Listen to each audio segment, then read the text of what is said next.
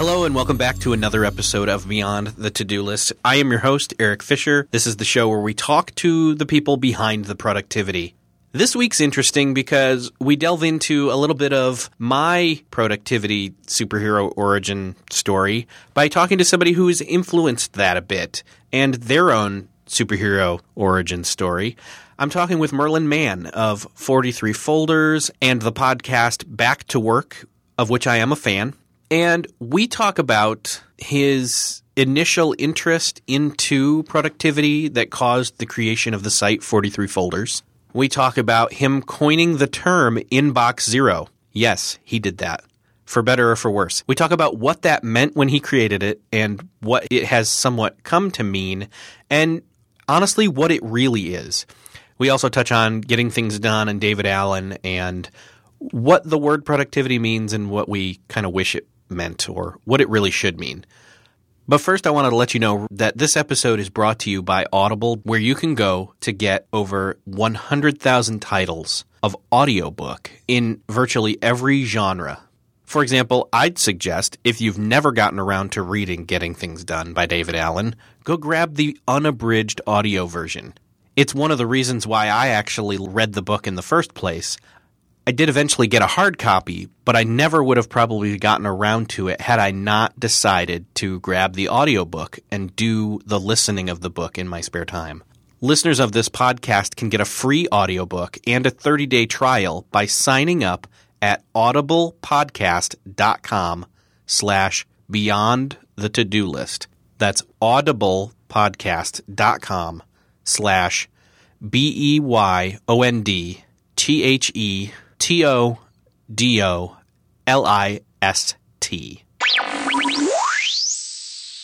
This week is just an awesome episode. I already know. Mostly because of the company. I'm talking with Merlin Mann. Welcome to the show, Merlin.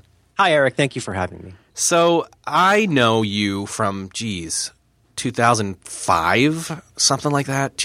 First time I ever saw you, you were standing next to Leo Laporte talking about Quicksilver. Oh, you do look familiar. I know your face from the internet, but I bet we've met. We may have. I'm not sure, but I'll say probably this because Leo was there, and that's fine. Maybe you want to meet Scott Bourne. Yeah, that's true too. Borrow some of his yacht wax. And Alex Lindsay. Back in the day, the original Mac Break days. I'll be honest with you, Eric. I was old even then. So, for people that don't know, Merlin did a bunch of Mac Break stuff with Leo way back when. I honestly don't know when you stopped doing that. There was kind of a little brief period after 43 Folders, before Back to Work, that was kind of almost a black hole for you, where I didn't see much happening. That's entirely possible. And probably intentional too. I think I started the show. Somebody else can remember this better than I, but I think it was around 2005. And then for a variety of reasons, and nominally that my kid was being born, right, I took some time off. I mean, that was definitely one of the reasons. But I needed a Mac break of my own, and then I came back for a while, and I thought, yeah. Once you've done You Look Nice Today and had Adam Lisagor edit what you do, it's kind of hard to go back. That's true. Yeah, that's true. I had forgotten there was that whole period there where it was like, oh, this is Merlin being Merlin, not productivity Merlin. Well, and I don't want to sound anything but grateful to Leo, because that was the first. I think that was the first podcast that I was ever on. I think I may have done my own at that point, but apart from something with Odeo in like 1968, I was on Amber MacArthur's show with him one time, the two of them. I'll always be really grateful, because Leo, I mean, when I found out how popular that show actually was, it really blew my mind. I'm always really grateful to Leo. He's got a big operation now. That's one of the things I want to go see. I know a friend of mine actually went out and visited, and it was pretty cool, they said. He's got a heck of a setup there. Yeah. For, taking professional podcasting to that level and having, live streaming of what is comparable to what you'd get off, main broadcast stations. He's 100%. Yeah, I think he's been a real, if not, I guess a model, and definitely inspiration for a lot of people to realize that, making podcasts can and ideally should be more than just, talking into the built-in mic on your computer and then putting it up a 3-hour podcast. Yeah. Although they do get very long. But anyway, that was the first time, huh? Yeah. Macworld, one of those really loud panels in Moscone. So then, obviously back around then, you were doing 43 folders. I'd love to talk about a little bit. I've heard some of the exploits. You've talked about, your back story or your superhero origin story in terms of how you started with being interested in the whole buzzword of productivity. And part of me loves the word, part of me hates the word. How do you feel about the word? I think I feel a similar way. I think it's one of those words that, first of all, I agree. In the way that it's in the parlance of our time, it has come to mean so much and so little. One does crave a better word. With that said, I've never personally cottoned to words like effective, because in the way that that's used, it's one of those buzzwords. And like all buzzwords, they start out having a meaning, and then moving into a kind of vertical market where they get used so often to mean so many things that what makes a buzzword is it's been kind of drained of its meaning and becomes something close to what I think it was Orwell calls a thought-terminating cliche. It becomes this thing where we don't even kind of notice we're saying it anymore, but it kind of ends the conversation. And that's the problem with productivity, is because, candidly, it largely in part to people like me using that word so much, like life hacks, it's come to – sorry, my train's really loud going nice. by. Some people who have followed this stuff and gotten sick of it in particular now think of productivity as this navel-gazing exercise in trying on tools and spending your day thinking about productivity itself. It's become a kind of unproductive, if you like, meditation on itself. To me, productivity, as I would think of it today, and just to underscore, I don't like that word. I don't like to use it, except it does have, if I tag a post productivity, it's because it's about stuff I think is useful rather than X-Men, for example. And I think, as I think of it today, productivity means that, you are having some degree of success in setting aside the things that you don't want to or don't need to be doing in the service of repeatedly making things that you like or that you care about. And, I think that's, for most of us, given any number of factors that I'm happy to talk about, I think that's a difficult, ongoing exercise that requires a certain amount of constant refactoring, given how quickly things change nowadays. We don't have a manual that wouldn't need to be updated every month or so on what we need to pay attention to and how we need to spend our time. And I guess for myself, the real value at the middle of that is saying, regardless of what comes along, regardless of what's expected or demanded of me, I want to remain mindful of the things that I actually want to accomplish. And then I want to take very specific steps to ensure that I am keeping my eye on those things, even as a lot of other things come on my radar screen. So hopefully that's enough of an umbrella that it covers things like distraction, procrastination, all of the bugbears of productivity. Yeah. Does that help at all? I don't really have a better word for it. Yeah, I mean, no, that's great. Without being more specific about what one is saying, I don't have a better word, and that's probably part of the problem. Yeah, I actually asked the same question of Mike Vardy, who I know you know a little bit. He was at the OmniFocus setup. Yeah, that was we had a really good time there. Yeah. He's a smart guy. He is, and I just talked to him, and he used to be. A kind of nemesis of mine, and he would be really mean to me, and I never understood why. And then I think we reached some kind of a détente, and we talked about kids, and that always disarms one. Oh yeah, definitely. You can't be mad at somebody who's holding a baby. You know what? I'm gonna write that down. That's pretty good. But I asked him the same question. I said, especially because he's got his new site up that, I don't know, maybe January when he started it, something like that, called Productivityist, where it wasn't, that he was an expert. It was more, he doesn't claim to be an expert. I don't think you probably would either, although people would say you are and, have that thrust on you and whatever, whether for good or for bad, whatever.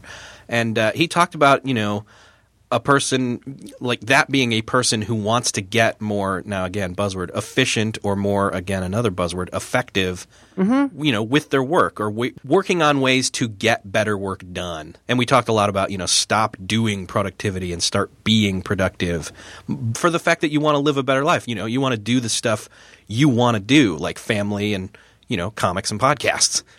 Right. Well, I've done a similar thing in the past, and I can only speak for myself, but there's one part of that that's a little bit defensive, and another part of that is just purely honest. The purely honest part is that, as much as to my chagrin, people, I don't know how to say this without sounding ungrateful, but I have in the past, not through any doing of my own, been called a productivity guru, which makes me cringe a little bit, because the honest part is I do think of myself as a student of these things. My pal John Siracusa one time said something along the lines of like, would you want to take your productivity advice from somebody who's great at it or claims to be great at it, or do you want to take it from somebody who's struggling with it and trying hard at it? Something along those lines. And that's how I feel about it. Is that I am a student of it in the sense that I've sought it out. So, starting 43 folders, I started out with it because I had a lot to say, but I also feel like I had a lot to learn. And then the defensive part of it is, like anything, it's almost like that annoying thing Jon Stewart does or Stephen Colbert does, both of whom I really like and admire. But they do this thing that I think is a little weak, where they go, hey, I'm not really a journalist, I'm just a comic. And it's like, that's not really entirely accurate. You guys have seen the figures. You know how many people of a given age get most of their news, so to speak, from watching your show. And it's a little bit disingenuous of you to say that just because, you can't just throw your hands up in the air and go, I'm just, making fun of George W. Bush.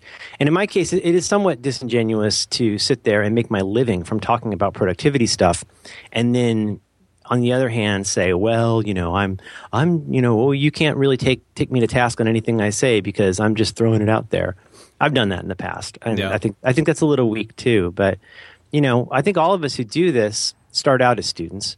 And then as soon as we start getting a little bit of traffic and attention, it's very natural to enjoy that recognition, or I don't know what you call it, and then to kind of find yourself happily bearing the mantle of being a guru or a teacher. It's your authority in that makes people want to go to your site. And it's one of the pitfalls of doing this kind of stuff that you have to look out for. Yeah. So I started this podcast, 30 plus odd episodes into it, and I wanted to specifically ask people their thoughts on productivity, how it works out in their life. I wanted to see what they'd tried and failed to do, and then how they then tried again and kept going, And yes. So then, so I'm the student here. When it comes to being the host, I am the student. I don't make any claims to be otherwise. But what's funny is people come up and they'll say, how do you do this? How do you do that? And I was like, well, I've learned this, I've learned that. So, my goal is hopefully never to stop being a student. So I totally agree. And I had this conversation with my daughter yesterday where we were taking down the giant size, like ridiculous, like 5-foot-high Spider-Man decal that she had over her bed. And don't get me wrong, she still likes Spidey. I'm not going to be defensive. But because she wanted to put up Perry the Platypus that we got from the new Phineas and Ferb magazine. And as happens so often with a 5-year-old, of course, I'm getting my fingers a little too deeply in the pie and going, well, here, let me take it out. Let me carefully take it out. I'm going to remove the staples. I don't want to rip this because I'm a nerd. And then, I was like trying to gently say, do you want some help with taping this up? Why don't I should just let her do it. Yeah. But I'm standing there and going like, okay, why don't I hold this? You tell me if it's high enough, and then I'll tape it. And she goes, no, I know how to do it.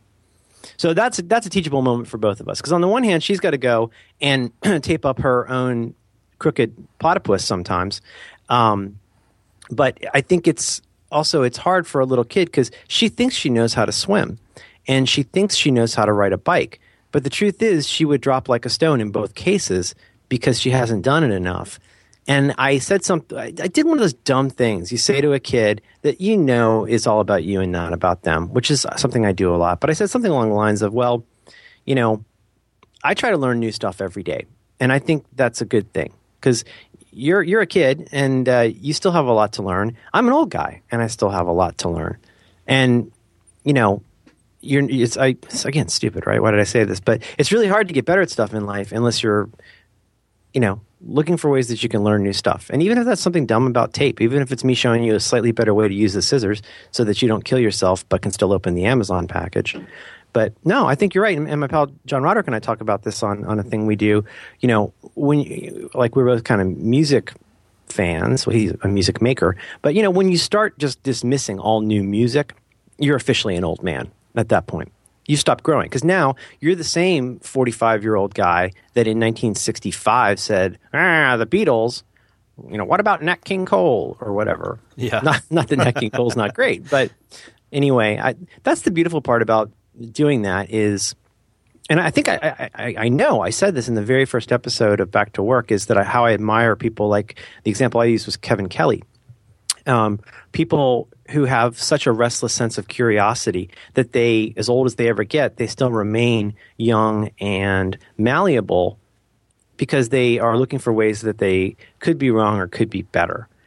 And, in the midst of all of this blathering about productivity and efficiency, I think that should be one of the values, is it's not just about acquiring a raw tonnage of information that may or may not be useful. It's about keeping up enough with new ideas that you can find ways to evolve. Yeah. And I think that could benefit anybody. Yeah. So kind of going back again to the originality of what I want to talk about here real quick is when you started 43 Folders, like where did you have the interest come from where you got interested in or heard about this thing called productivity that you would have, wrestled with it and become a student of it to the point where you created 43 Folders? Well, it was a funny mix. There's part of it that was practically hardwired in me and part of it that was very new to me. The hardwired part is that I've always, as a latchkey child living in Ohio, near you, I was always very interested in, reference books and learning things. And, I was a reader. And so, and alongside that, my mom was in real estate. So I was some of the things I was reading were like sales books and things like motivational books, like Zig Ziglar books and stuff like that, which now seem pretty cheesy to me. But at the time, like anybody, whether I realized it or not, I was searching for a certain kind of, meaning in things. And so I would really seek those things out. With that said, I've never been a giant fan of self-help in general. And in fact, by the time I got to college and was a very cynical about everything, I really felt like it was another way. And as I was self-radicalized in college, I started to become more skeptical about the way you could get people hooked on self-help and the way that it was a certain kind of cultural hegemony to try and teach people to think of themselves as broken in a certain habitual way.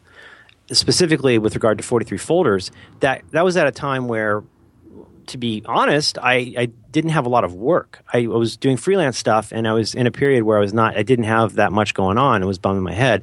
But when I had stuff before, I felt like I was constantly struggling to apply the skills and expertise that I felt I had or should have, or better put, maybe should have access to.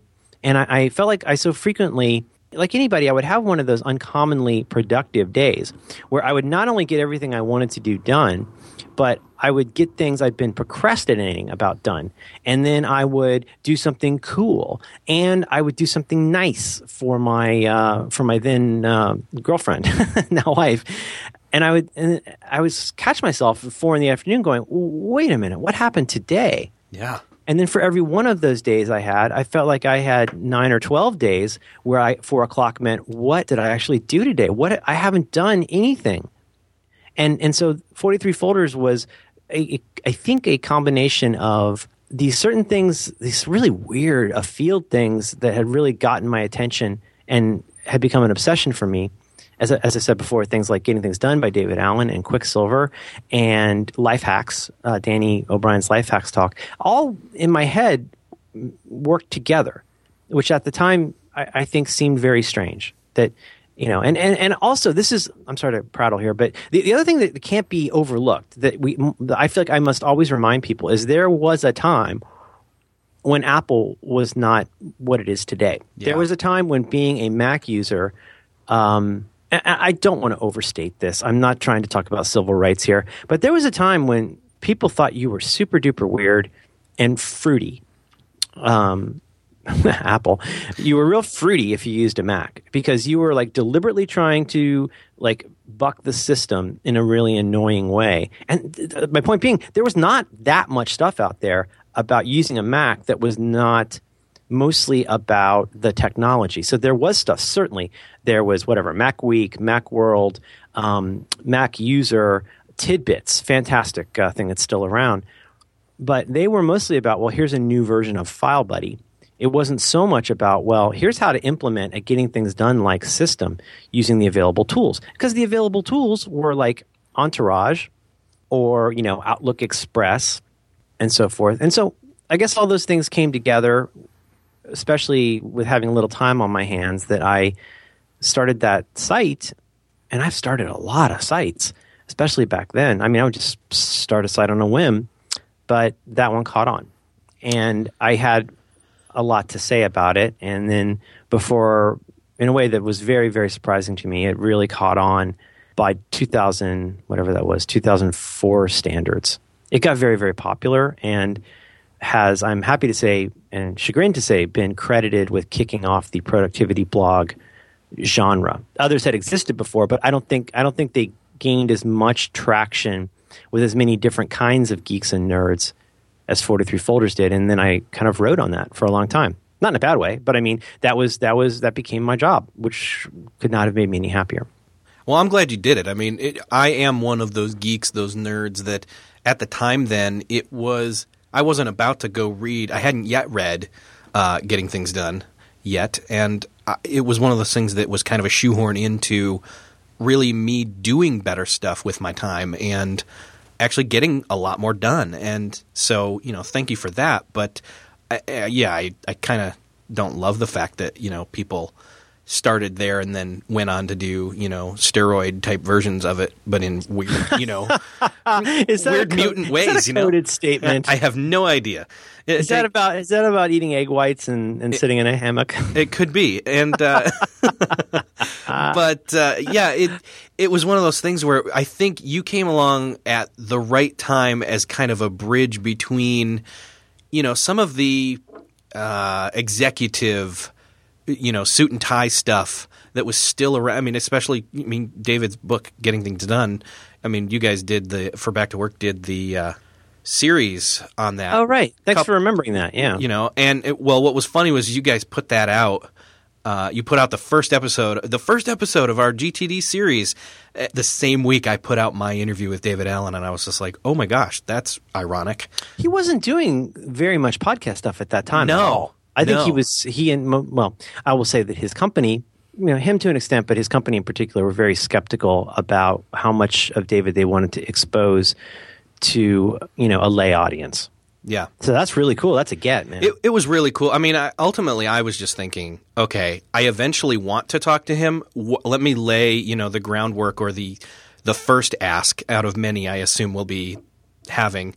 And literally the next day, his wife emailed me back and said, he'd love to do it. Here, is this day and time work for you? And obviously, I was about to move everything out of the way to do it. So, yes. Catherine, she's quite a character. Yeah. The other thing about David that's funny is I'm thinking of three people here. Brad Ellis, the guy who works at my hot dog place, and David Allen are the only three people I think that I've ever met who talk faster than I do. David, if you listen to some of his wonderful seminars, I can't believe how many words he jams into such a small amount of space, and how many of them are actually really, really good. But we talk about the benefits of expertise. He's lived inside of that stuff for so long. And if you really listen to what he says, he's been a basket case for so long that, he's great at it now, and he is the guru's guru. But we went to the same college, something like 25 years apart, a very small college, and which I only learned a long time after starting with his stuff. But, it's a place where it's like the island of misfit toys, and, he was this real crazy rebel who my best friend in high school's dad knew him when he went to New College. And he was famous for being this outsider character who rode around on a motorcycle. And then he really did lots of odd jobs and had a terrible time fitting in. He wrote his entire Getting Things Done book and then threw it out because he didn't like it. So, it's easy to look at David Allen and see yet another guy who talks about efficiency, but he's a freak. Yeah. you know, in the old school awesome sense of the word. And I think he's brought a lot of that to his work and is sympathetic to people who have a laundry list of excuses for why they can't be productive. And sometimes his answers aren't always 100% satisfying, but he's got an answer for everything. And if you really think about it, a lot of his answers are really spot on. So I owe that guy so much, and he's been so gracious with me. And doing that interview was just giant for me. I mean, that was a real honor. Yeah. Well, and to prep for that, I honestly did go back to your interview with him to just kind of take some notes and think, how do I crack this nut again? You know, I mean, so many people, he's done so much. So many other people have interviewed him. Mm-hmm. And it's so many years later. How do you revisit GTD from the guy who wrote it? Right. But get something. How do I ask him something no one's ever asked him? You know, it's like interviewing Santa about Christmas, right? Like you kind of feel like a dork. But two things I like about those interviews, and I think there were something like we recorded them all at a pass, but released it as I think 6 episodes. It ended up being about 90 minutes. But two things I really like about that are, first of all, that at least to my knowledge, and I was a bit of a David Allen scholar for quite a while, he said a lot of stuff I'd never heard him say before. And, with much deference and respect, I tried to push him a little bit on some things I felt that he had not addressed as completely as I would like as an acolyte. But I thought he answered him really well. And he ended up saying, of course, a bunch of stuff I'd heard, but some things I'd never heard. But, the second part, I really like that you get some of his playful personality in that. And, what a dork he is in some ways. Yeah. He makes jokes that aren't all that funny. And he's like us. He's just a dude, but he's gotten better at being that dude by walking a path that we've all had to walk. So he knows whereof he speaks, and even as much as he might work for people like Target and Goldman Sachs, he can still be a great model to us because he's really thought this through. And if you need a comprehensive, if you're a mess, you could do a lot worse than starting with Getting Things Done. 100%. Oh yeah. Have you ever listened to the audiobook of it at all? Yes. I have. Do you find – I know that when you guys did the series on Back to Work about GTD, you talked about, some of the perceived or maybe feedback you'd received as some people in terms of reading the book. Do you think there's any difference in listening to him speak the book? Or is there a better jumping on place to get a nuts and bolts visit first? Well, this is, as John Siracusa would say, non-canonical, but the canonical thing you've got to do, in my opinion. There is no shortcut for this. You must read the book, at a pass. You need to read it all the way through. Trust me, at least once. There are things you will get from reading the book, I think, that you won't get from most other things. I don't love the audiobook. There are some things like, for example, one that always comes to mind, John Hodgman's book, The Areas of My Expertise, which I looked at the book and was completely perplexed and I thought, this is interesting, but it makes no sense. Whereas the audiobook is one of the greatest things I've ever heard. Right. I think the opposite is true of Getting Things Done. It's not a bad audiobook, but I feel like when you read the book, it felt much more personal to me. I felt more of the "this is for me" aspects of it than that. Now, with that said, the non-canonical part, you may know about this or have this, but there's something the David Allen Company does not like at all, and basically has made every attempt to eradicate every copy of, which is called Getting Things Done Fast. Yes. Have you ever heard it? I have heard of it. I have not actually ever heard it. Well, you never know. A copy might fall off a truck for you. Yeah. This is a multiple CD series of what I believe is the original Getting Things Done 2-day workshop. And I think, setting aside the horrible light jazz saxophone music that they use interstitially, it's a masterclass in getting things done because he goes into a lot of detail with a live audience. Obviously, it's before. I think it might be before he wrote the book. In any case, if one can find a copy, it is fantastic. It's very long. Obviously, it's a 2-day course. But if you're looking to kind of get back into getting things done, and reading the book doesn't, immediately get you reinvigorated, boy, this thing sure will. And just in passing, the other thing I feel like I always need to say is that if you're into getting things done, or you have been into getting things done, it does benefit you very much to read the book more than once. I'm always like the Wire guy. Like, oh, you got to go watch The Wire. It's the best TV show ever. Watch it 5 times. But in this case, like every time I read that book, I feel like, especially the first 3 times I read it, which I am not embarrassed to say, I've read it multiple times, I got something different every time.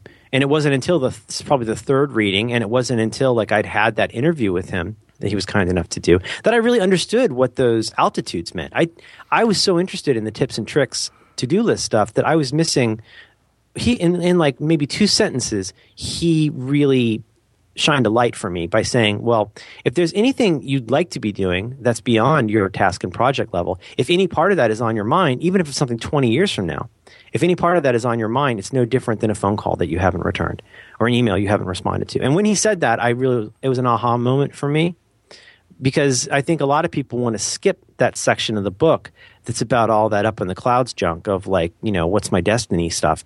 But, if there's some part of you like me, I hate thinking about my daughter having to go to college. I think probably the college university system, with all respect, will be in tatters in 13 years. But anyway, I'm sorry. I'm going on. It's early here, and I've had some coffee, so I apologize. No, that is totally fine.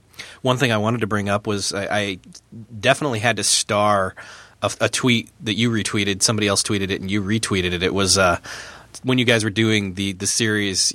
They said something along the line. It was like an SAT question, and it said, Bob Dylan is to All Along the Watchtower, or Bob Dylan. I'm totally messing this up. Jimi Hendrix. It was the Jimi Hendrix, Bob Dylan, All Along the Watchtower, connecting you and David Allen and GTD. What a lovely thing to say. That's just great.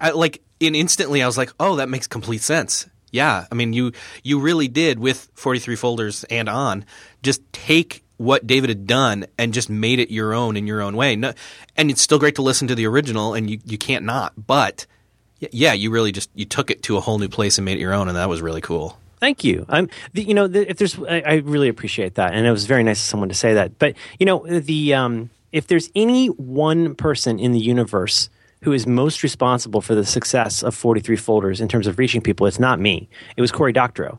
Writes for Boing Boing, which is still a giant site. But in 2004, man, there was Slashdot and Boing Boing. Those were the 2 things where if something you did was on Boing Boing or Slashdot, and certainly to an extent things like Hotkey or whatever, but in particular Boing Boing, was a site that drew a lot of water.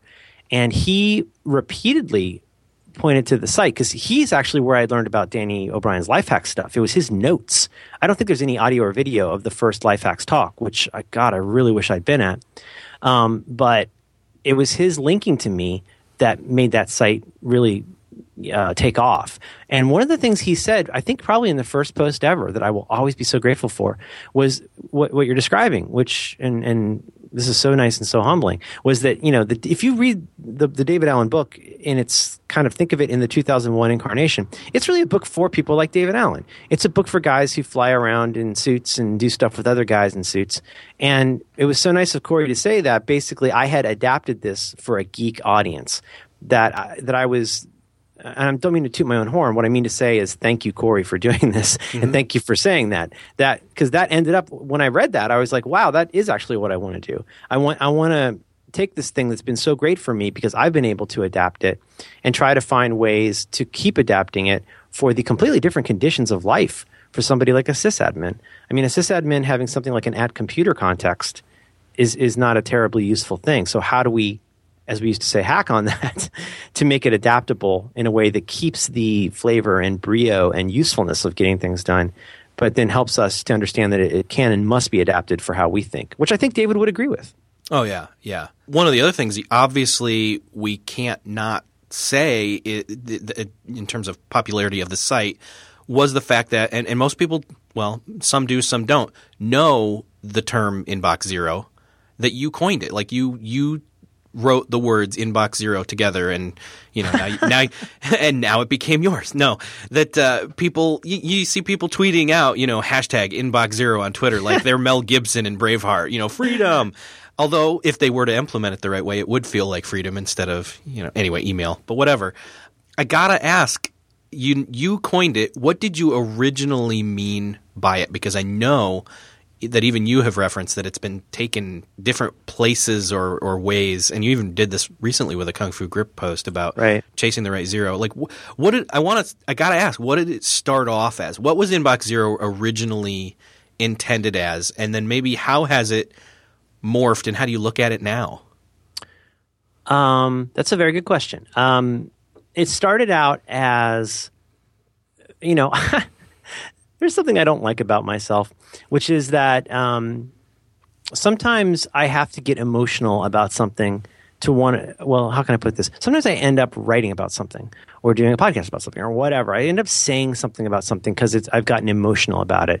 In a really weird and paradoxical way, I think Inbox Zero was probably one of the earlier things that was about productivity, but also about not getting wound up in productivity. Because as somebody who had vended that stuff several times a day for a couple years before that, I started to get frustrated with how much people were trying to solve the email problem, in quotes, through these methods that I thought were strangely Byzantine given how little usefulness they had.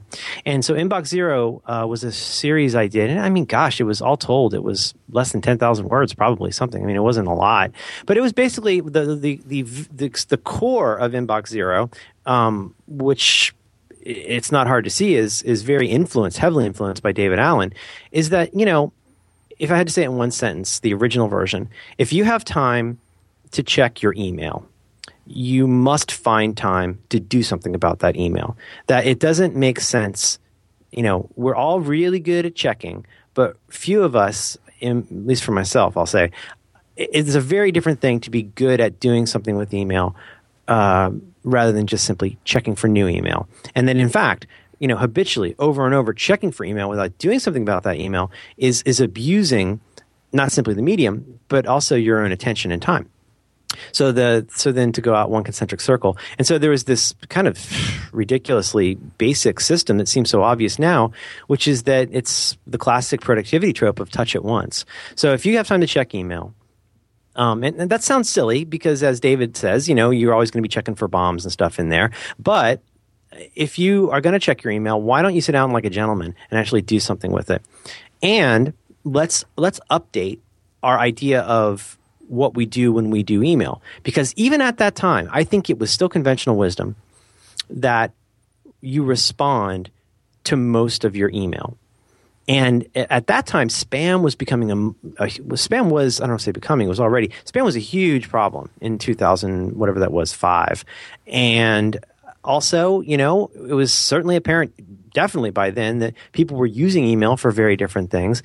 And what I guess one thing I would say in retrospect is, you don't have control over what's in your inbox. So if you let that inbox determine your actions, that's something you really might want to think about. And if you are somebody who needs to check email frequently, then that's your job now. You get to do less other stuff if that's your job. So if that is your job, then why don't you treat it like you're a professional? And so every time you look at that email and you make a one-time decision about it. Right? Is this something I need to respond to? In which case, I could send a quick response. Is it something I need to do something about? Which means I either put it on my calendar or put it on a task list. Is it something I need to do research about and so forth? Or is it something I can just delete or archive?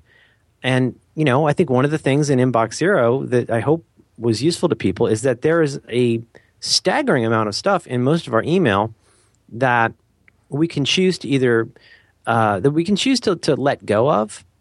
If you've ever come back from a vacation, I think I said this at the time, I don't recall, but if you come back from a vacation and you see those 1,000 emails or whatever in there, there's a strange freeing feeling of seeing how many things resolve themselves in a fairly short amount of time, how many things you really have time to do anything about, right? If you come back from vacation and you see like a week of stuff or 2 weeks of stuff, are you going to sit there and treat that with the same amount of time as you would have spent fiddling with your BlackBerry anytime during that 2 weeks? Well, no. You're going to go in and find probably the stuff from, I used to do this all the time in like Entourage. I used to love the way you could sort in Entourage. Mm-hmm. And you could, group things by topic or, group things by the sender. And so I would always go through in a case like that and look for stuff from the important people who I knew I needed to deal with. I would always start there. I would really always, and I still do this today, start with the most recent emails and work backward, because there's a very good chance that the most recent stuff is the stuff you still need to do something about. And obviously the conventional wisdom, again, would be start with the oldest one and move forward.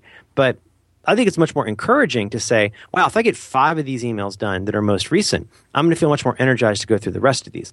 And when you get that velocity going and saying, okay, archive it, make it a task, archive, make it a task. Well, if you really go through those 1,000 or even like 50 emails and you end up, if you go through 50 emails and come up with 40 tasks, I think that gives you a weird amount of perspective to go, whoa, am I really going to do these 40 things? Well, okay, then do those 40 things or defer them into a place you'll do them later, but then also mindfully accept that every one of those things that you do is 10,000 other things you can't do. And this is the real, postdoc level of productivity, is realizing that your time and attention are so limited. So yeah, in 2005, 100% it was about me saying, look, guys, this is not complicated. It's only complicated because you're dealing with other people. You can't control those people, and you can't control what they think they deserve from you. And so you have to have what I would then call, I don't know if they still teach this, defensive driving. Don't worry about what anybody else is going to do. Don't assume that anybody's going to do the right thing. Just make sure that you protect yourself and do everything you can to not harm others. And that's where it started. So, I don't want to sound smug and go, oh, it's really about time and attention. It is, but it was a very tactical approach to email. And doing that talk at Google, again, that was another watershed for me because, so many people have watched some part of the Inbox Zero talk. And that was what ended up having a huge influence. When I went to Google and people were talking about getting hundreds and hundreds of emails a day, they invented the app called Gmail, because people at Google get lots of mail. It's why I still use Gmail's web interface to this day. If you learn the key commands for Gmail, I defy you to show me a faster way to get through your inbox and back to your work. So that was really long, but that's where it started. Yeah. And again, I think it's very much in my head. It's very much evolved. The 2 points in the times, kind of interregnum since then. On the one hand, wow, thank you, world. I'm glad everybody loves Inbox Zero. Their version of it. It's taken off as a phrase. I now have 3 email apps on my phone that use the phrase Inbox Zero in what I would consider sort of a weird way. But it did take on a life of its own. Somebody I think is probably a friend of mine created a Twitter account, I think just to provoke me in a funny way. And every Friday afternoon, it only does exactly one thing, which is every Friday afternoon at about 4 o'clock Pacific, it says Inbox Zero, all caps, exclamation point. And just to provoke, because people know how much, my friends know how much that drives me bananas and is actually antithetical to that idea. So on the one hand, it forked off in this direction that had, and I wish I could say I care more today, but I really don't.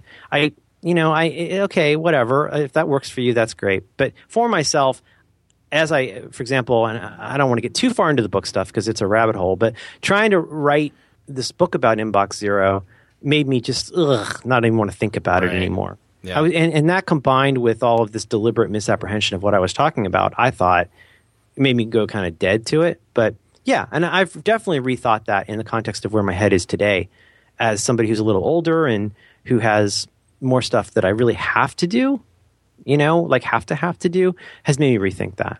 Yeah. But it started out absolutely as email, and it started out as something that I could post to my blog that I thought would be posts that people would like.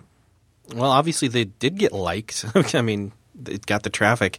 One of the things that I've always kind of saw it as is, like how David Allen talks a lot about in his book, because he didn't have, email in the format that even you were talking about then in 2005 or even now in, 2013. Not crazy. Yeah, right. He's talking about a physical inbox often in the actual Getting Things Done book. And I just kept thinking, well, okay, so metaphorical or whatever you want to call it, the inbox. In other words, the place where people who have expectations of me, or myself included, put something when there's something that has to be done. So I didn't always ever, end up just looking at it as just the email inbox, but any kind of channel that, you'd open up and people could tell you stuff or send you stuff, etc. I've even heard you did the thing where, you wouldn't stand at the You wouldn't stand at the post office box, Well, yeah, pull that was everything pretty out, funny. That's a fiddle good through line. it, and throw it back in. Nobody funny. stands by their mailbox at home waiting to see what's in there. They go there once a day and then deal with it. Yeah, you bring it in the house, That's sort reductive, through, but it's throw it, whatever. definitely the same pattern. Yeah. But so has it morphed at all in your head where it's not just about email specifically or even vaguely, I guess?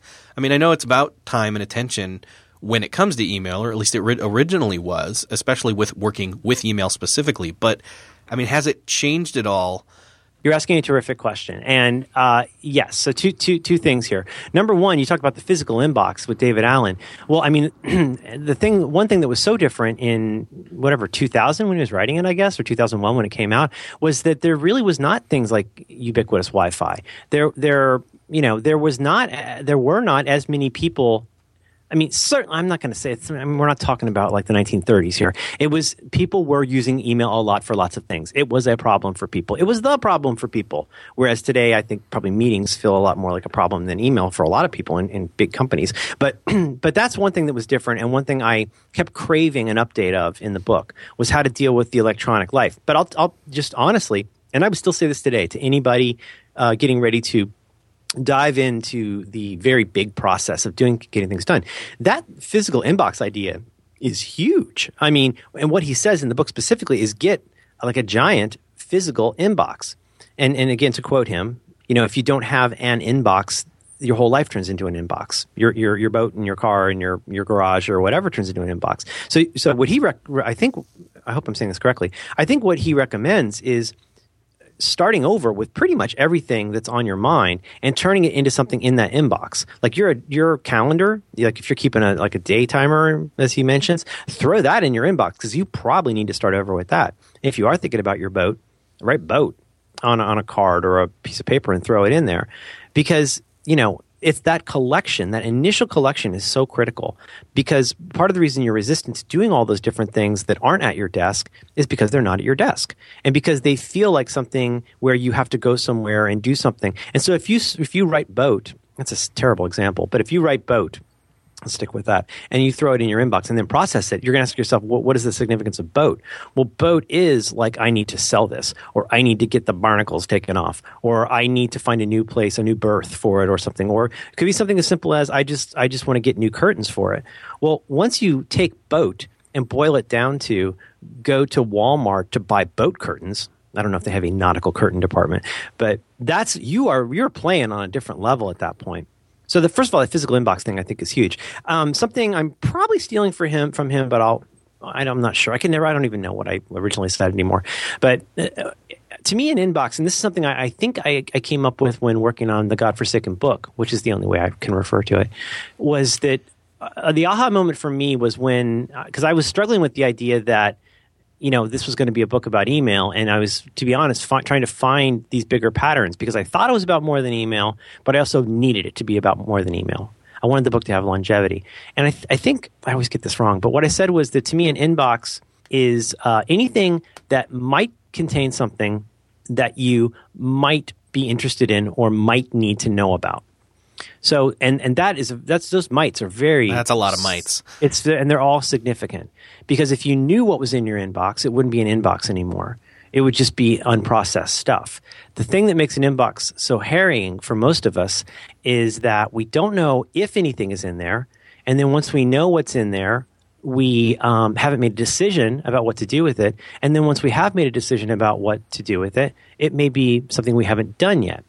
And so the second part of that then is, yes, first of all, it might be something you might need to know about, but also that every inbox I don't want to say by definition, but for most of us, email inboxes, in any kind of inbox represents things that are unknown, undefined, and incomplete. You know what I mean? And so just checking your email turns the unknown into the incomplete. Looking at something, it turns the unknown into the undefined. And then I always forget the second one. Unknown, unprocessed, however you want to think of it. It's going to drive me crazy because it'll come back to me. But, just checking email means now, like if you just go and look at the subject line and maybe browse this, well, you haven't made a decision about what you're going to do with it. So it sits there read. Okay, so now, you know something's in there. You know what's in there. But then if you haven't decided what to do about it, that's going to weigh on you. If you've decided what to do about it, but use your, as I like to say, use your inbox as a to-do list, well, now you're mixing 3 very different kinds of things together in one place. So to me, step 0 in nerd language, is to say, well, okay, if this thing's an inbox, whatever that is, whether that's email or whether that's my P.O. box or whether that's my relationship with my family, I first have agreed that that's an inbox that I'm going to take care of, right? So that sounds silly, but there's so many things that we're worried about checking on, but we haven't fully accepted. And even if we have fully accepted it, we have not committed ourselves to spending time to do it well, which again means you can't do other things well. So, first of all, accept if that is an inbox you want to take seriously, then you have to treat it seriously and you have to do things to take care of it. I don't know. I guess I feel like that ends up being one of the most problematic parts. The second problematic part is that we don't take our inboxes seriously. But the first and much larger problematic part is we either are unaware of our inboxes or we've taken them lightly. And then we end up adopting so many things, or put differently, we allow so many things into our life that we have an uncertain relationship with. If you allow too many things like that into your life at different places, it should not be surprising to you that you're not being productive or effective because you are, as they say, spreading yourself too thin. That ability to say no or maybe is a very difficult thing for us to do, but it's the only thing that can ensure that we do the things that we claim matter to us. Did that even vaguely answer your question? Yes, it did. Yes, very much so. In a lot of ways, you're talking about pick and choose specifically where you're going to allow, your inputs, and you're choosing the good things over the everything. Yeah, kind of. I mean, yeah. Boy, there's always 2 parts for me, isn't there? Yes, that is. I guess good things. Not to disassemble what you're saying. It's a thing that I've decided needs to be done by me. And that could be a good thing. But there's a lot of stuff I don't want to do that I have to do. Mm-hmm. And I always end up getting into this really cheesy thing about... You decide that because based on the, for example, there may be stuff like, take out the garbage or this or that or whatever that are things you don't necessarily want to do, but you do them because it's the quote unquote caretaking of the home. And that's where your chosen... or it chose you, or whatever you want to put it, family life is. Like JC. There you go. It's a life that chose me. It's 99 Problems. And but an inbox ain't one. Right. There's the title. Speech. Anyway, sorry. But you see what I'm saying? Like, you do the things you don't want to do based on, especially when they're tied to the things that are the things you have to do and especially, hopefully, want to do over everything else. Yeah, I mean, like when I say it's 2 things, I think these are very interlocking. So, yeah, I mean, if this is stuff that needs to be done, but I mean, hopefully I'm phrasing that somewhat carefully. Like, it's things that need to be done by me, and I accept that. That's really different from right. So, if I accept this input, first of all, like I do need to do something about it. But I've set my phone now to forward to Google Voice because I guess my number's in the wild. And I get these incredibly bizarre calls from nobody and blocked and all of this stuff. And it's, every time, like an idiot, I take the bait and pick it up, it's something stupid. And so now I have everything go to Google Voice because that's no longer an inbox that I can accept in that format. Boy, that sounds really like I'm trying to be a big shot, but that's honest. That's me being honest. Like if it's something, if it's from my wife, she's probably going to text me. If it's something important, somebody will leave a message. If I don't have control over who has access to that phone number anymore, and I don't want to go just change it, well, the closest hack I have right now is to just say that's no longer an inbox I will deal with in that form. I care a lot about what's in there, but you're going to have to also jump through the hoops of leaving a message, and then I will call you back because that shows you take it seriously too. But here's the second part, and this is giant, is that, and this is why they say they're interlocking, is that, yes, you've accepted this as an inbox that you need to do something about, or if you, in your parlance, want to do something about, a good thing.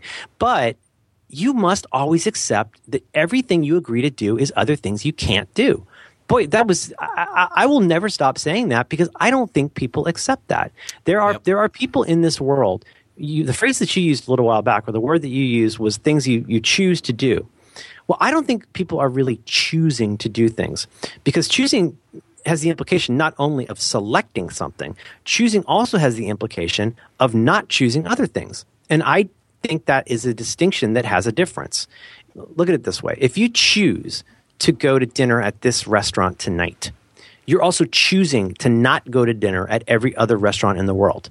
And that is so obvious that it's depressing to me that more people don't understand that. And as I've said before, this is why you can't have 27 priorities. It's like saying you have 27 arms. Everything that you take on is other stuff you can't do. That means, so if you've got 50 things on your list to do today, well, good luck. If you can do those 50, more power to you. But most people can't. And it's because they're not accepting they can't do 50 things well today. And they continue to live in this fantasy world of thinking that just because they wrote down a noun on a piece of paper, it's something that they're going to do. Well, no, that just means you've taken the time to capture something you don't really care about. So that has become so significant for me and so difficult for me because I want everybody to like me. I want to please people. I want them to think that I'm cool and smart. I want them to think, in an ideal world, to think that I'm responsive. But again, first principles. I don't control who emails me. I don't control who calls me. And there's a reason that our house has a door. People are not allowed to drift in whenever it suits them and then talk about selling me some shoes. Like you have to knock, I have to acknowledge, and if I don't feel like answering the door, well, deal. Because I've got to give my daughter a bath. And I challenge you to tell me what's more important about you wandering into my house than me getting my daughter to not be dirty. So I don't know. I don't mean to get all keyed up about that, but it's one of those things where I am an evangelist for this idea of what I can really melodramatically call Karen sacrifice, which I don't want to get into that. It's too up in the trees. But all I will say is that there's a practical point to all of this. You would never agree to go to 300 Christmas parties on the same night. Mm-hmm. So why would you agree to do 300 one-hour tasks in the same day? You have to reject the ones that are not the most important to you. To go straight back to David Allen, if you persistently make and then break deals with yourself, if you put things on the calendar to force yourself to do things and then make them red and bold and 3 exclamation points, well, if you're not actually doing that stuff, you're breaking a deal with yourself and you are, as I like to say, putting compost into your crisper. You're buying a bunch of produce and then throwing garbage on top of it. There's no way you're going to want to cook anything in your refrigerator because you are allowing moldy food to accumulate. Boy, that was long. You gotta get rid of this. Is No. I've heard it referred to, in the business world, whatever that means, as opportunity cost. And I think that's a really good – as much as, those words are somewhat foreign to some people, like I think it describes it pretty well because every choice is an opportunity. Like you choose – I mean, it's a fork in the road or multiple forks for that matter where you pick between all these different things, but you only get to pick one.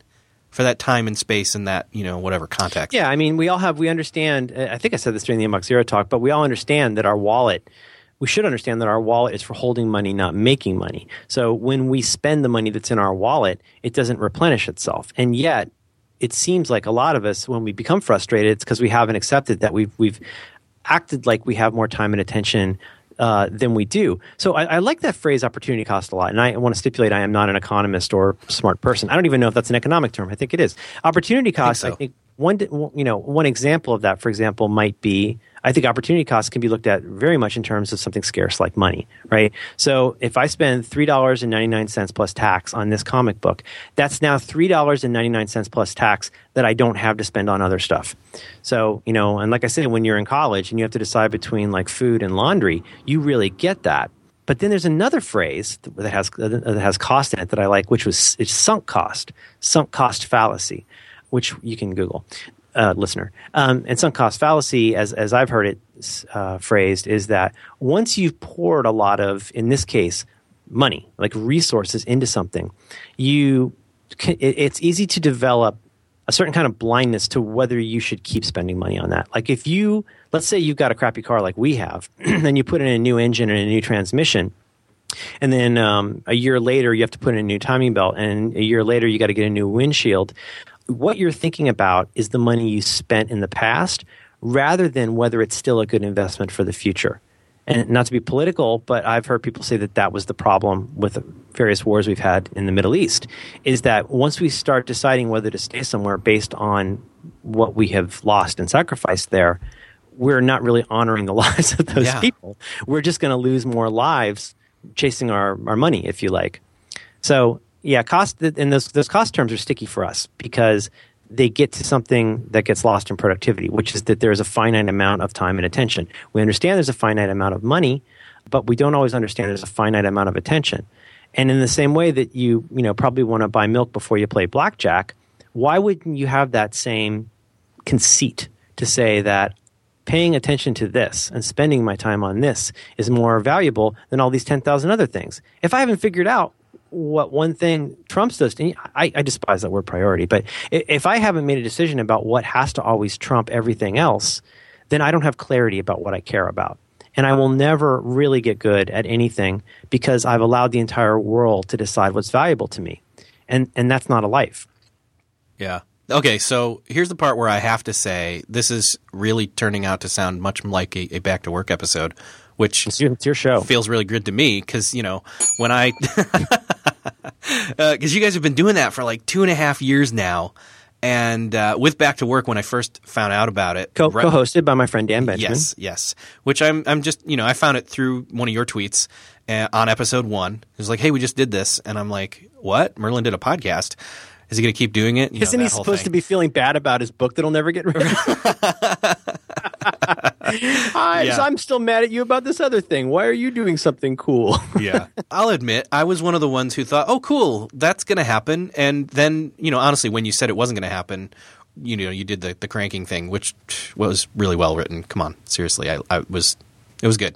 It was a little melodramatic, but thank you. But you meant it when you meant it, and it was a hard Thursday evening when I wrote that. Yeah. So, but I mean, honestly, back to work. Yeah. You started Back to Work with Dan because you'd started a relationship with him, and which he wouldn't leave me alone. he used to pretend to like what I did. Whereas today, he's obviously doesn't, and he would just browbeat, Merlin, why don't we should do a show? And I'm like, I can't.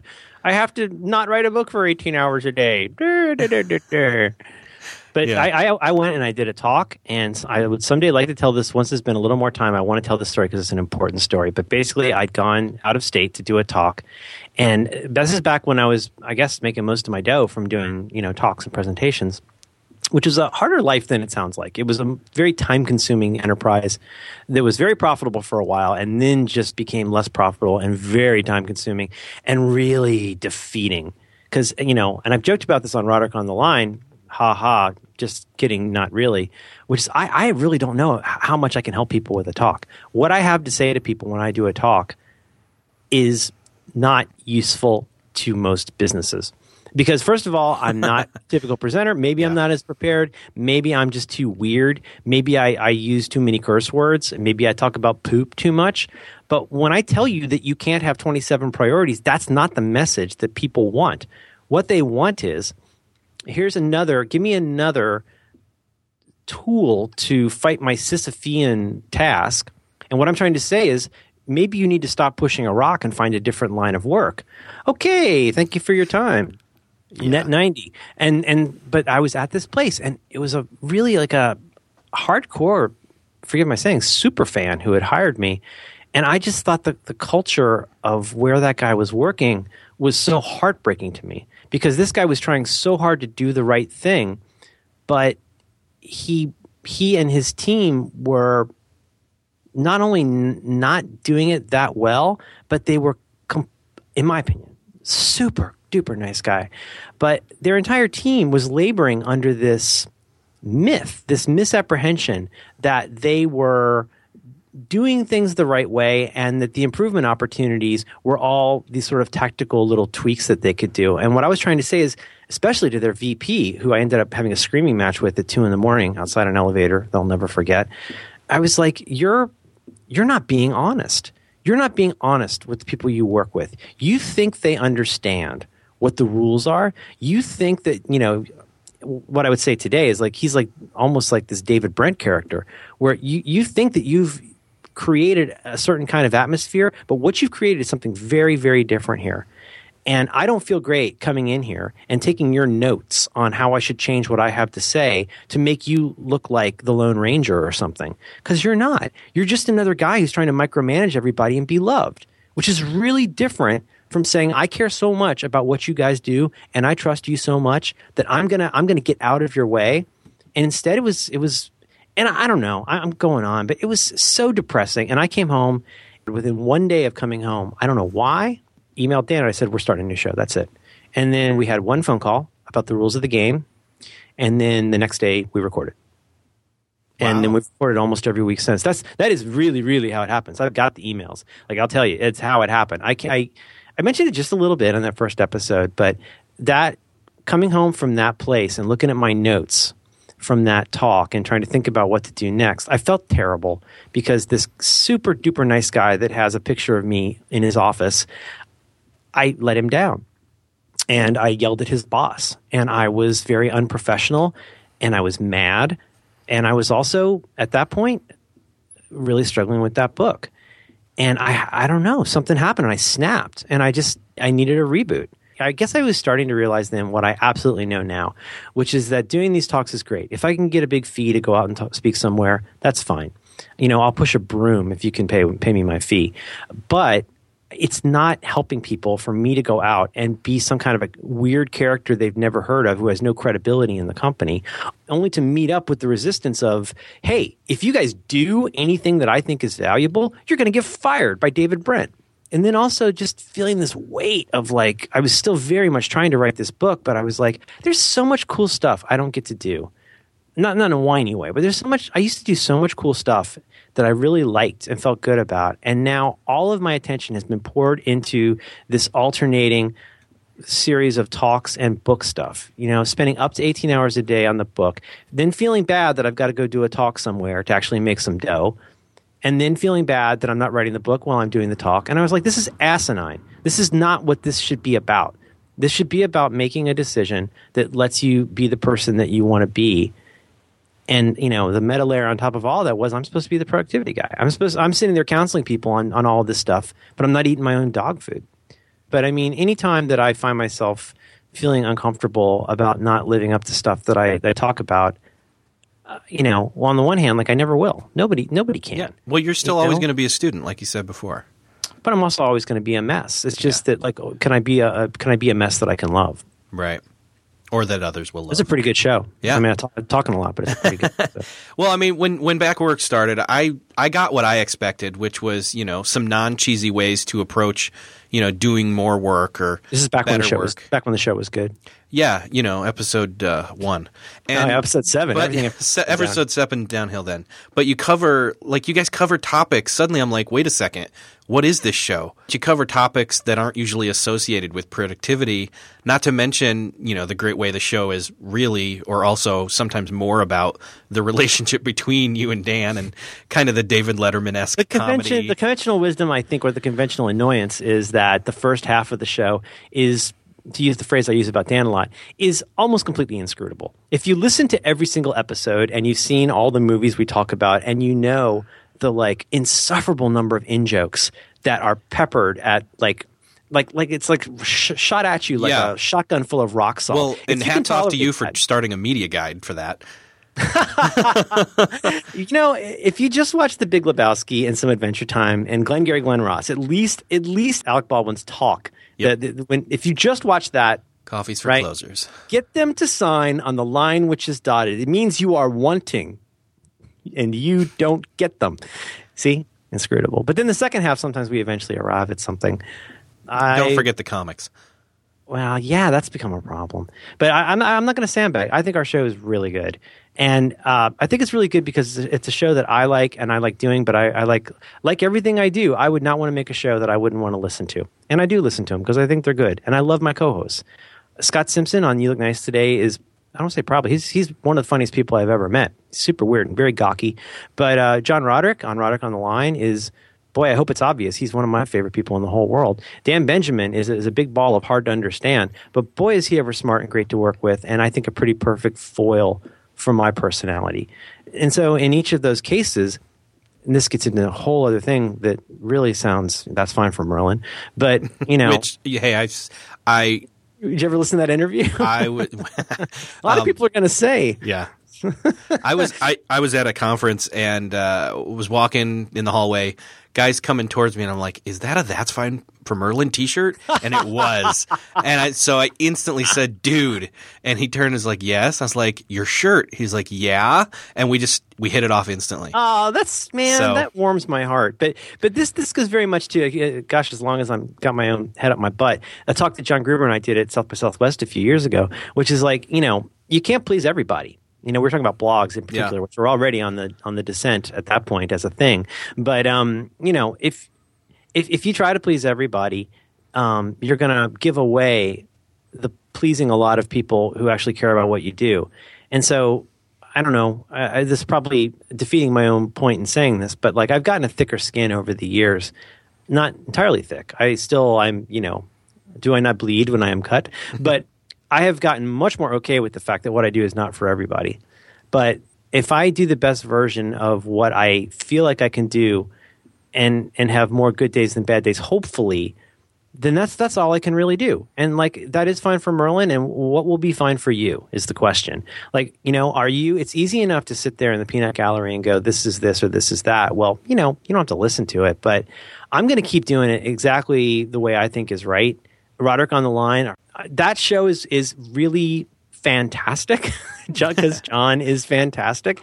And I would never in a million years want to change a thing that we do about that show in order to try and attract I'm imagining like when somebody hasn't chosen an avatar for like Twitter or Tumblr, and you just see that silhouette.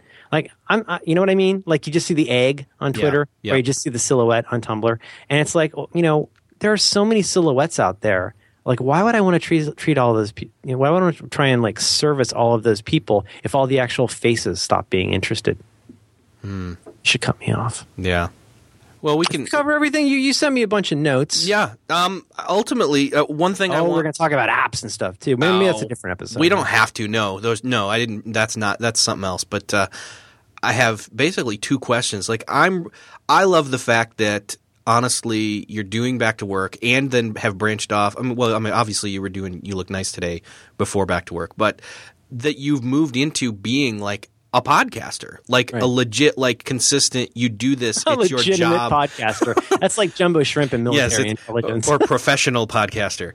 And and don't tell Dan I said that. And ultimately, I just love the fact that you're proving that it can be done, because it gives hope to those that have loved podcasting ever since it first was added to iTunes in 2005. And I gotta ask, like, as you've talked with Dan through, 18 episodes at this point, have there been – because you've been a student – like, again, I go back to that because that's really true. Like, as you've been a student of your own show or through your show with Dan, like, what have been some of the standout, like, where your thinking has changed or you've rethought something, I guess?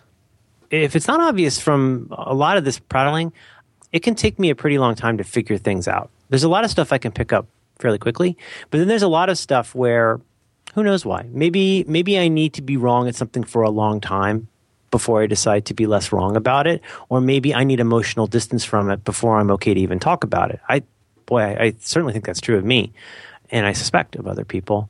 As far as what's changed with that, well, I don't know. I mean, this is a little meta, like so much of what I say, but with that show, I mean, I hope I'm not like tearing back the curtain, but Dan and I have different kinds of relationships. We have relationships as friends who have never met. I've never met Dan, which I think surprises some people but we do also have an on-air rapport, and we get along pretty well because I think we understand each other, and we are in real life. We understand each other. We are sympathetic with each other, and we have a lot in common. And we find ways, if we have things that we aren't seeing eye to eye on, we generally find ways to work it out. And I think it helps a lot that we are, at least for now, very valuable to each other. You know what I mean? I'm not trying to make this mercantile, but I'm just being honest. So, I mean, one thing that's been great for me is I don't have that many long-term relationships, especially like business relationships with people. And so, I don't know, I feel like it's always a chance for me to get better at having that relationship. In the same way that I would, I can always be better in my relationship with my wife, God knows. But like with Dan, like I love our on-air rapport personally. I think that's why a lot of people listen. That's why people tune in. Oh, yeah. But maybe. I mean, I think that's why people listen more than twice. Otherwise, it would be unbearable. But it's also that like it's been interesting for me to have this relationship with somebody as a colleague. Again, having not met him, it's super duper weird. Having a relationship on air, which is at this point probably the hugest part of the pie in terms of number of words exchanged between us. As you can understand, over 118 episodes that are usually an hour and a half long. I'm sure well over 90% of what we've said to each other is on that show. And then there's things we talk about. We text each other a lot, send each other pictures of our kids. He sends me way more presents than I send him, but he's a very gracious guy. And we talk about our lives. And some of that comes through on the show. But, like I say, it's a little meta, but that's been a great relationship for me. I hope it always stays cool and healthy. And I don't know. I mean, there will probably come a day when the show is not something we maybe mutually don't want to do anymore. But like, I really like doing it. And one completely afield thing that maybe I just want to say because I'm thinking about it. I'm hard on myself sometimes because I know I repeat myself. But, then I think about people who are doing like junkets to promote a movie, and they have to say the same thing over and over because it ends up being extremely self-involved to assume that everybody has heard what you have to say. What if instead you said, like, what's the best thing I can say today as though someone's never heard it? And on that show, I not very much, but just a little bit, I worry that there's like a certain amount of retreading. There's only so many things that can. I was watching, been watching 8.5 a little bit every night, the Fellini movie with the commentary on. I forget who said it, but somebody said there's really only like 3 stories that can be told. There's only so many things that we can say on that show. It's just that they need to be said and need to be heard and need to be reheard. I believe I need to re-say them so that I can rehear them. When I say ad nauseum that taking on more things than you can do is a road to frustration, or that being creative is about doing things repeatedly, without regard to whether you get a merit badge for it, and so forth. All of those things that like we talk about over and over.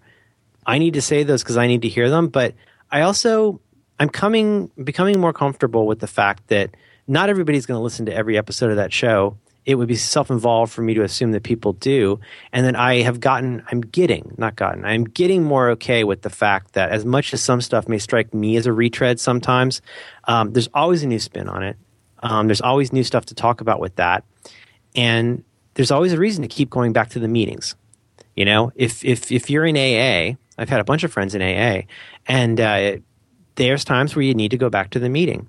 And I would love to think that anytime somebody needs to come back to the meeting, they could pick up a copy of Getting Things Done and read through the first third of it just to kind of reboot. I would like to think that they could go to the gym and at least stretch a little bit, even if they don't run a marathon. And I would like to think that, like the Buddhist who comes to pick up the boat only when he or she needs to cross the river, I would like to think that even if you're not a weekly listener, there will be something there that you could come back and listen to. And so sometimes my friends will say, hey, I've kind of fallen out with the show, or I've, not fallen out, but I've kind of hadn't listened for a while, and now I don't know what you're talking about. And I'll be able to recommend an episode. I'll be able to say, like, go listen to the 5 Getting Things Done episodes, or go listen to this particular one. I as long as I'm completely full of myself, I think this week's episode is one of our best episodes. And I'm seeing people say that this is one of the episodes that would be great to start with, 118. So that's one thing that I've learned is that, if you teach a class, for example, like, would you feel like if you were trying to teach something, if I could be hoity-toity here, if you're trying to teach something about history or economics or mathematics, like if you're teaching a mathematics class, you shouldn't feel strange about having to explain multiplication more than once. In my case, that's much more abstract and much more discursive, but it'll never stop being important to me to share something that I want to get better at. And what works and doesn't work for me in doing that, and why I think yelling at you about this thing, it may make you mad, but it may make you think, and it may make you realize that you're a student too. And I like that. That's great. Well, let's end on one last question here. I know that you choose not to look at tons of, productivity sites or whatever. I know you do look at Sven Fechter at Simplicity Bliss. What are some of the other, your priority? Like if you're going to interact with somebody who's doing something similar, a similar student to you, what other students do you learn from? There you go. There's the question. Oh boy, this is really awkward. You can cut this out. I don't read any productivity site all the time. I am forever unsubscribing and occasionally resubscribing, but I kind of don't want to name names, but there's probably a half a dozen sites and probably half a dozen podcasts that I will follow for a certain amount of time and then take a break from. Not because it's bad, but just because I just need a break. It's not for me. Yeah, and a lot of the time, I'm not getting a lot from it. Yeah. For example, I could not be more grateful to. There are a few people in the world I am more grateful to than Brett Terpstra, because he's produced so much stuff that has fundamentally changed how I use my Mac. And cumulatively, for 2013, it's changed as much for me or more as Quicksilver did in 2004. I mean, I use things that Brett has made or contributed to so often that it's practically Brett Terpstra is my operating system. And so, for example, I follow Brett. I listen to his systematic show as often as I can, and I subscribe to his website. Well, I know what Brett Terpstra is doing. I don't need 10 links from 10 blogs to tell me that Brett Terpstra said something, because I know what Brett Terpstra said. If I were going to single out one blog that I think gets it right, because I think he's as frustrated about all this stuff as I am, it's Eddie Smith's site, Practically Efficient. I got that right, didn't I? Eddie J. Smith IV. Yeah, I think so. Yep. I don't remember the names of sites. I think it's Practically Efficient. He's so smart. He's such a nice guy. He's a genteel Southern man who I've had some nice conversations with. I think he gets it right. And maybe I think he gets it right because I feel simpatico with him, because it seems to me that he's reached a point that I think everybody, I hope, will eventually reach with their productivity blog, where he said, look, it just feels this way. He's not going to pump out a ton of stuff. He's going to go make stuff, And if that making stuff, one thing I'd love a lot, to end hopefully on a positive note, is that when I look at stuff like MacDrifter, or I look at stuff like, I'm so bad about this, guys. But I look at people who go from being somebody who likes Brett Terpstra to contributing to a Markdown project, something like the Critic markup thing for doing proofreading. And I can never remember who's who. I get everybody confused, Federico and Sven and everybody. But I enjoy all those sites, but I enjoy those folks most when they have a post about something that they care a lot about. I don't need another link blog. I know what to look for. And it's not gratifying to me. This is just me today. Don't get all mad and butthurt, guys. But it doesn't benefit me to look at a blog that links to other stuff that much, especially when I'm going to find that link in 5 places. As soon as I find a site that is, and this is nothing, again, this is just me, don't get mad, but as soon as I start following a site where it's mostly links to other blogs and sponsored posts, I need a break, because I will find that somewhere else. I have ads, there's nothing wrong with that, but it just seems like every couple of days I open up RSS, I open up Google Reader for now, and it looks like I see 5 links to the same thing and 3 sponsored posts, and there's nothing wrong with that. We all need to promote ourselves and we all need to make money, but I just need breaks from that. But somebody like Brett, who's a friend, I mean, we're not super tight, but he knows how much I admire him. That's productivity, guys. Brett Terpstra works on the guts for a giant website, and he still finds the time to be a foster parent with his lady for pit bulls, and to produce Marked, and to contribute to NVAlt, and to make. You want productivity? That's productivity. That's a guy who knows whereof he speaks, because he posts about the stuff that he's succeeded with. He's posted a little bit about the stuff that succeeded in a way he didn't expect. And he constantly gives us little gifts all day long. Part of the reason I don't do 43 folders, one of the myriad reasons these days, is that I'm not sure what gifts I have to give there. If somebody considers what I give them on Back to Work to be a useful gift, I hope they'll consider that. I hope that's useful to somebody. But just being a productivity blog that mostly points your attention in other directions has a short shelf life. It has a shelf life, yeah, but it doesn't have a long shelf life, because it works at cross purposes with its basic reason for being. If it's just something you look at as your personal log, that will not bother you. But if you look at it for what it really is, which is a site that tries to earn you revenue by pointing people to different places, I wonder if you guys will eventually get to the same place I got to, which is hard and uncomfortable, which is that telling people how to manage their attention by sending them to different places is tough sometimes. But I like a bunch of them, and I look at them. I can't listen to every single episode of Mac Power Users, but I listen to a lot of those. I do tend to listen to podcasts, more than I read stuff. When I do read stuff in RSS, I mean, a lot of it is stuff that's a little bit more afield. I'm trying to think of examples, but that's what I really like. As far as like what I subscribe to, Mac Drifter. I'm on with the Mac Drifter right now.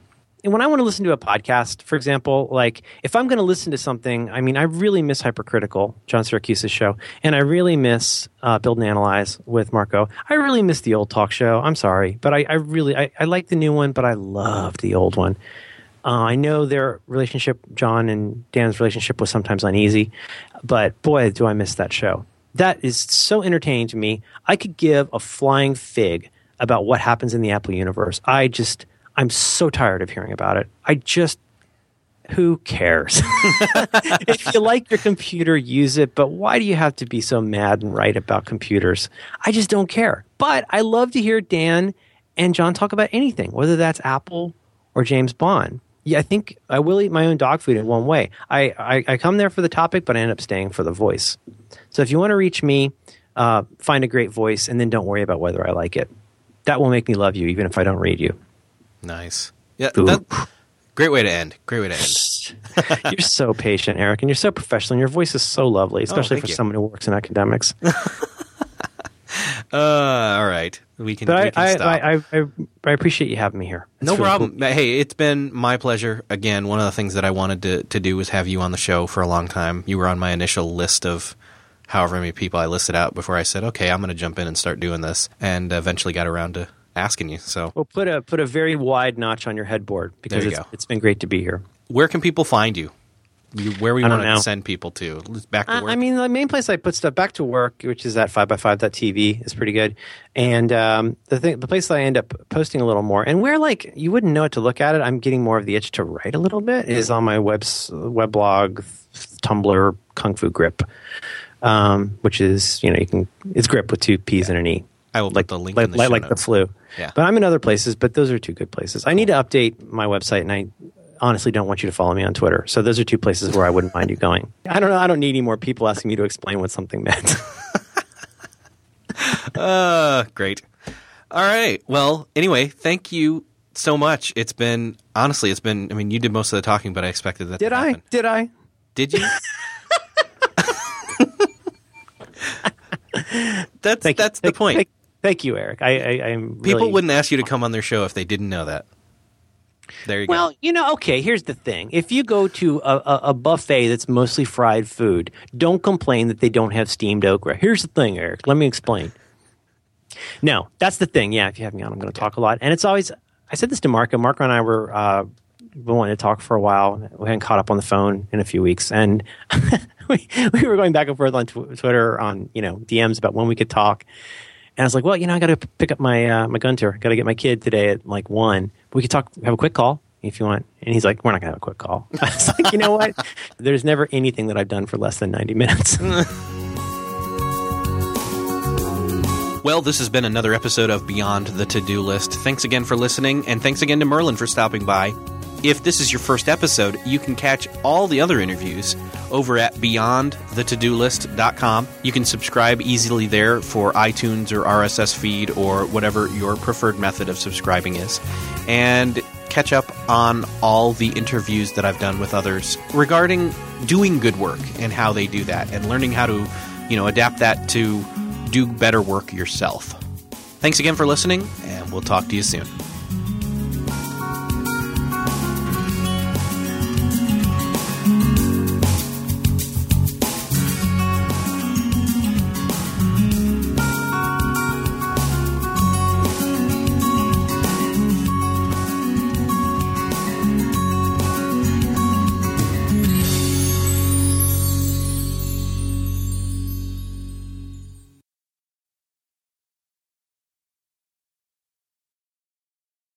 Beyond the To-Do List is a proud member of Noodle Mix Network at noodle.mx.